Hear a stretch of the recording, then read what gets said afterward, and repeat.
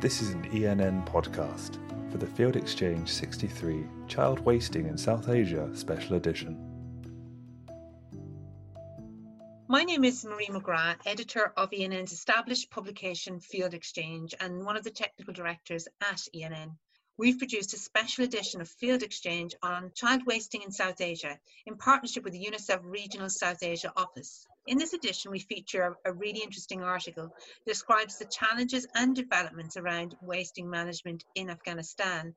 And we are delighted to have the opportunity to delve into some of the details of integrated management of acute malnutrition, or IMAM, in Afghanistan, with Dr. Jamil, who is the IMAN officer for the Public Nutrition Department of the Ministry of Public Health in Afghanistan. And indeed, he has long, rich experience in developing, training and delivering on child health in nutrition in the country. Welcome, Dr. Jamil. So to begin with, Dr. Jamil, could you help us set the scene by describing how big is the problem of wasting in Afghanistan? Thank you very much for the question.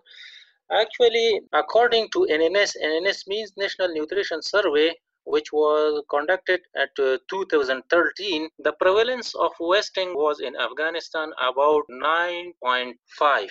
We don't have conducted any other NNS till yet, but based on SMART survey, which are usually conducting annually, but SMART survey shows deterioration. According to HRP, Humanitarian Response Plans, in 2017, the prevalence was about 1.5 million, and in 2018, it was 1.56 million. In 2019, it was 2 million, but in 2020, it was 2.5 million wasting were reported in HRP, but it shows deterioration.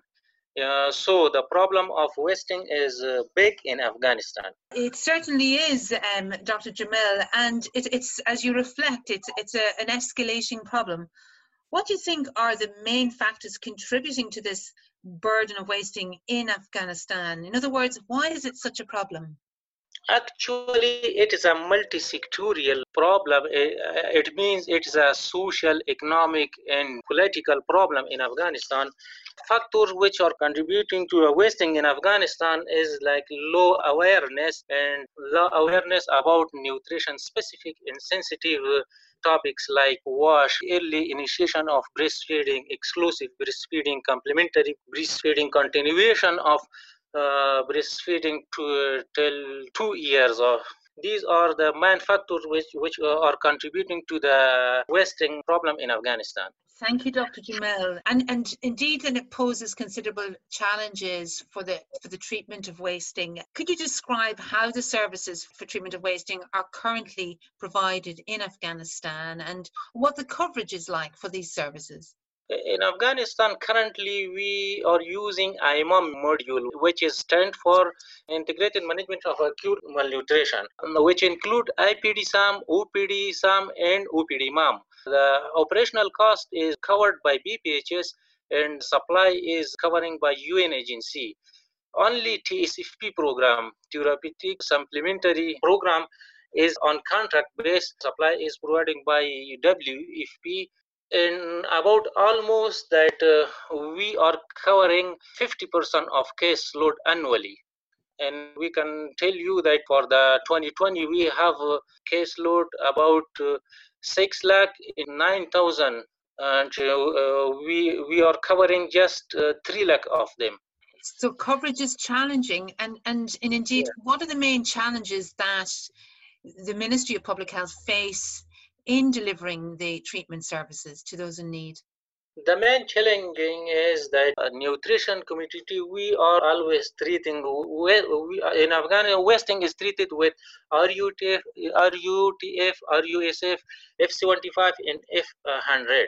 These are donor dependent items. These are imported from the other countries. This is a big challenge for Afghanistan. And the other challenge is that nutrition community is not added in the EML, essential medicine list of MOPH. This is the second challenge. We have some other challenges like security, and like how we have low coverage due to low resources. we can cover all 40 to 50% of the total cases. And where do your resources come from? Where do you depend on for your funding for your treatment services, Dr. Jamal? As I already mentioned, that operational cost is covered by BPHS program, and the supply is covering by UN agency. In UN agency, I mean UNICEF, WFP, and WHO. These are supporting IMAM program in Afghanistan. And UNICEF and WFP and WHO, they are providing supply for the current IMAM program. I mean RUTF, RUSF, F-75, F-100, and Resomal is providing by UNICEF, and WFP is providing RUSF and super serial to the IMAM program. Thank you, Dr. Jamal. And indeed, with those challenges you reflected regarding the ready-to-use foods, the fact that the ready-to-use therapeutic foods aren't on the EML or the essential medicines list, and also challenges around security and resources, and actually to be able to deliver at scale.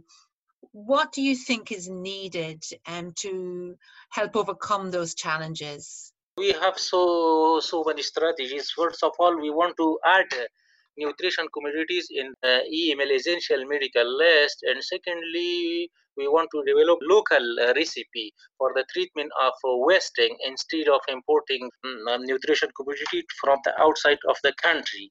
These are the two main strategies we want to support in this program.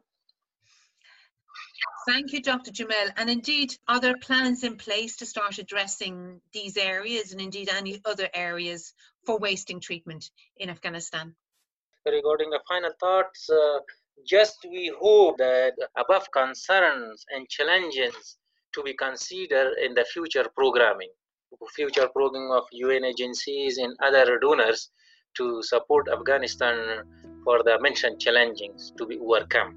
Thank you so much, Dr. Jamal, and thank you for your time and sharing these experiences. And we encourage all our listeners to read the detailed article on the experiences of Afghanistan, and indeed the developments happening at policy and programming plans around wasting management. Thank you. Thank you very much for your time.